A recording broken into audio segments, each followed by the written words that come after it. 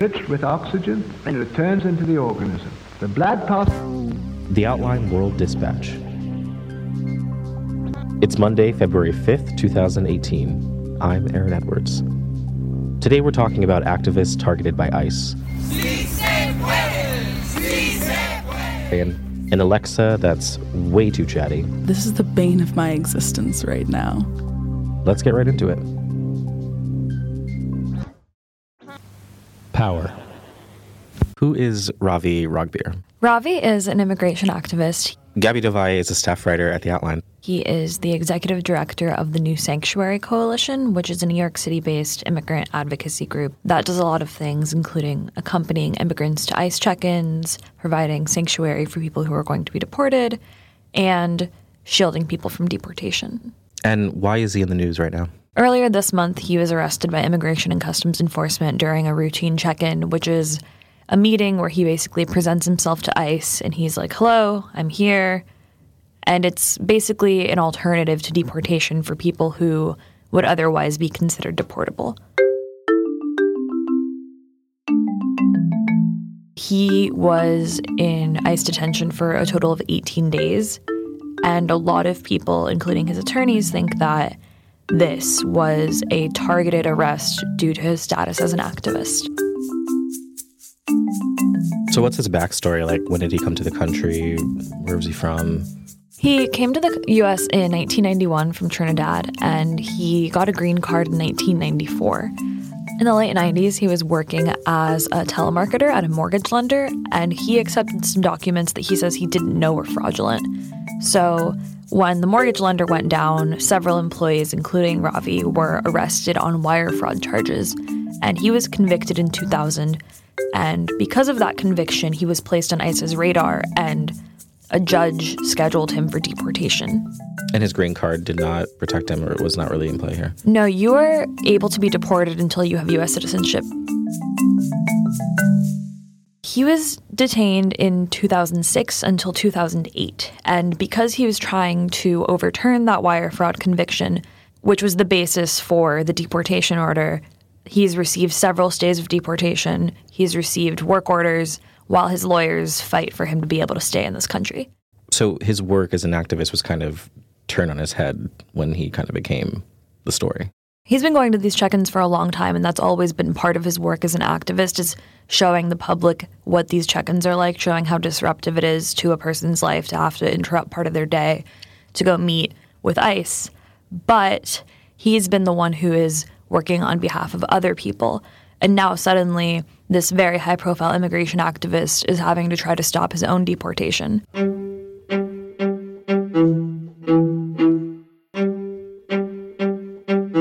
Is it unusual right now that activists are kind of like in the center of this conversation about deportation?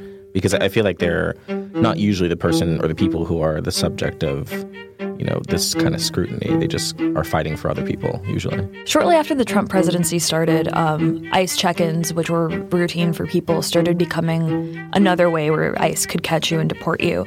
But in the past month, Ravi is one of 3 activists that I'm aware of that has been targeted. There was an activist in Seattle who received a notice to appear, which is one of the first steps in the deportation process. In December, there was an activist in Colorado who was arrested by authorities. Earlier this month, there was another activist affiliated with the New Sanctuary Coalition who was arrested and deported to Haiti this month as well. So there seems to be sort of a target on these people's backs, because if you get rid of the people who are leading this pro-immigrant, pro-amnesty movement, then it's possible to get rid of the movement as a whole.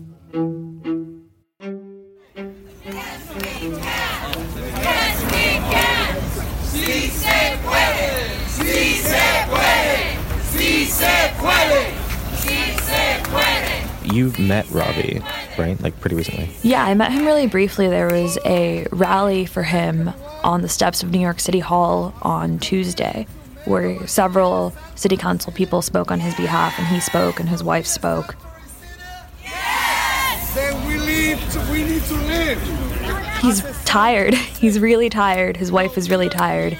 And I think what they want is kind of just for their life to go back to normal, but more importantly for these threats on people's lives to stop. Nation in the right direction. You know, this is about something that has been happening. People were very much like there for each other. People were very much like, we're all in this together, and it's shitty that we have to do this, but people were like hugging each other as they greeted each other. Like, it was a bunch of people who have been working towards a common goal for a long time. And they even said, like, this predates Trump, like this goes back to Obama and Bush, but now the threat is so acute. There was a big sense of community. It's like, it's kind of now or never. We will have to have a fair share of leadership at all levels. What's the next step for Ravi then? On Thursday, Ravi had a vigil outside of 26 Federal Plaza, which is the federal building where he went for his check-ins and also where he was detained. And he has been ordered to basically present himself for deportation on February 10th. So now his lawyers and his legal team are like basically on overdrive trying to overturn the deportation order and trying to get him to stay in the country. So the next week or so is going to be a pretty big fight. Gaby Del Valle is a staff writer at The Outline. Thanks, Gaby. Thanks, Aaron. The future. Hey, Alexa, play My Shot. My Shot by Lin-Manuel Miranda, Anthony Ramos, David Diggs, Akaria Teonadawan, Leslie Odom Jr., original Broadway cast of Hamilton from Spotify. I am not throwing away my shot. I am not throwing away my shot. Alexa, shut up. As silly as it may be, this is the bane of my existence right now. A couple of months back, I decided to bite the bullet and get an Echo Dot, and over the past few months, I've actually used it quite a bit. I ask Alexa to play music, set timers, and wake me up in the morning, and don't get me wrong, she does all that, but she always seems to do it in the most annoying, overly verbose way possible, and it's killing me. All of this got me thinking, why do voice assistants need to talk so much?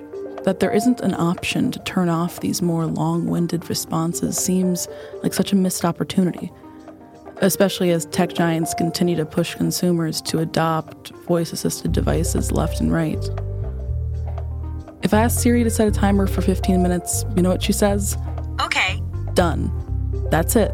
That's all she says. Why is it so hard for devices like Alexa or the Google Home to do the same? If I'm able to talk to a robot that understands me pretty much all of the time, I shouldn't have to deal with listening to it speak back to me too.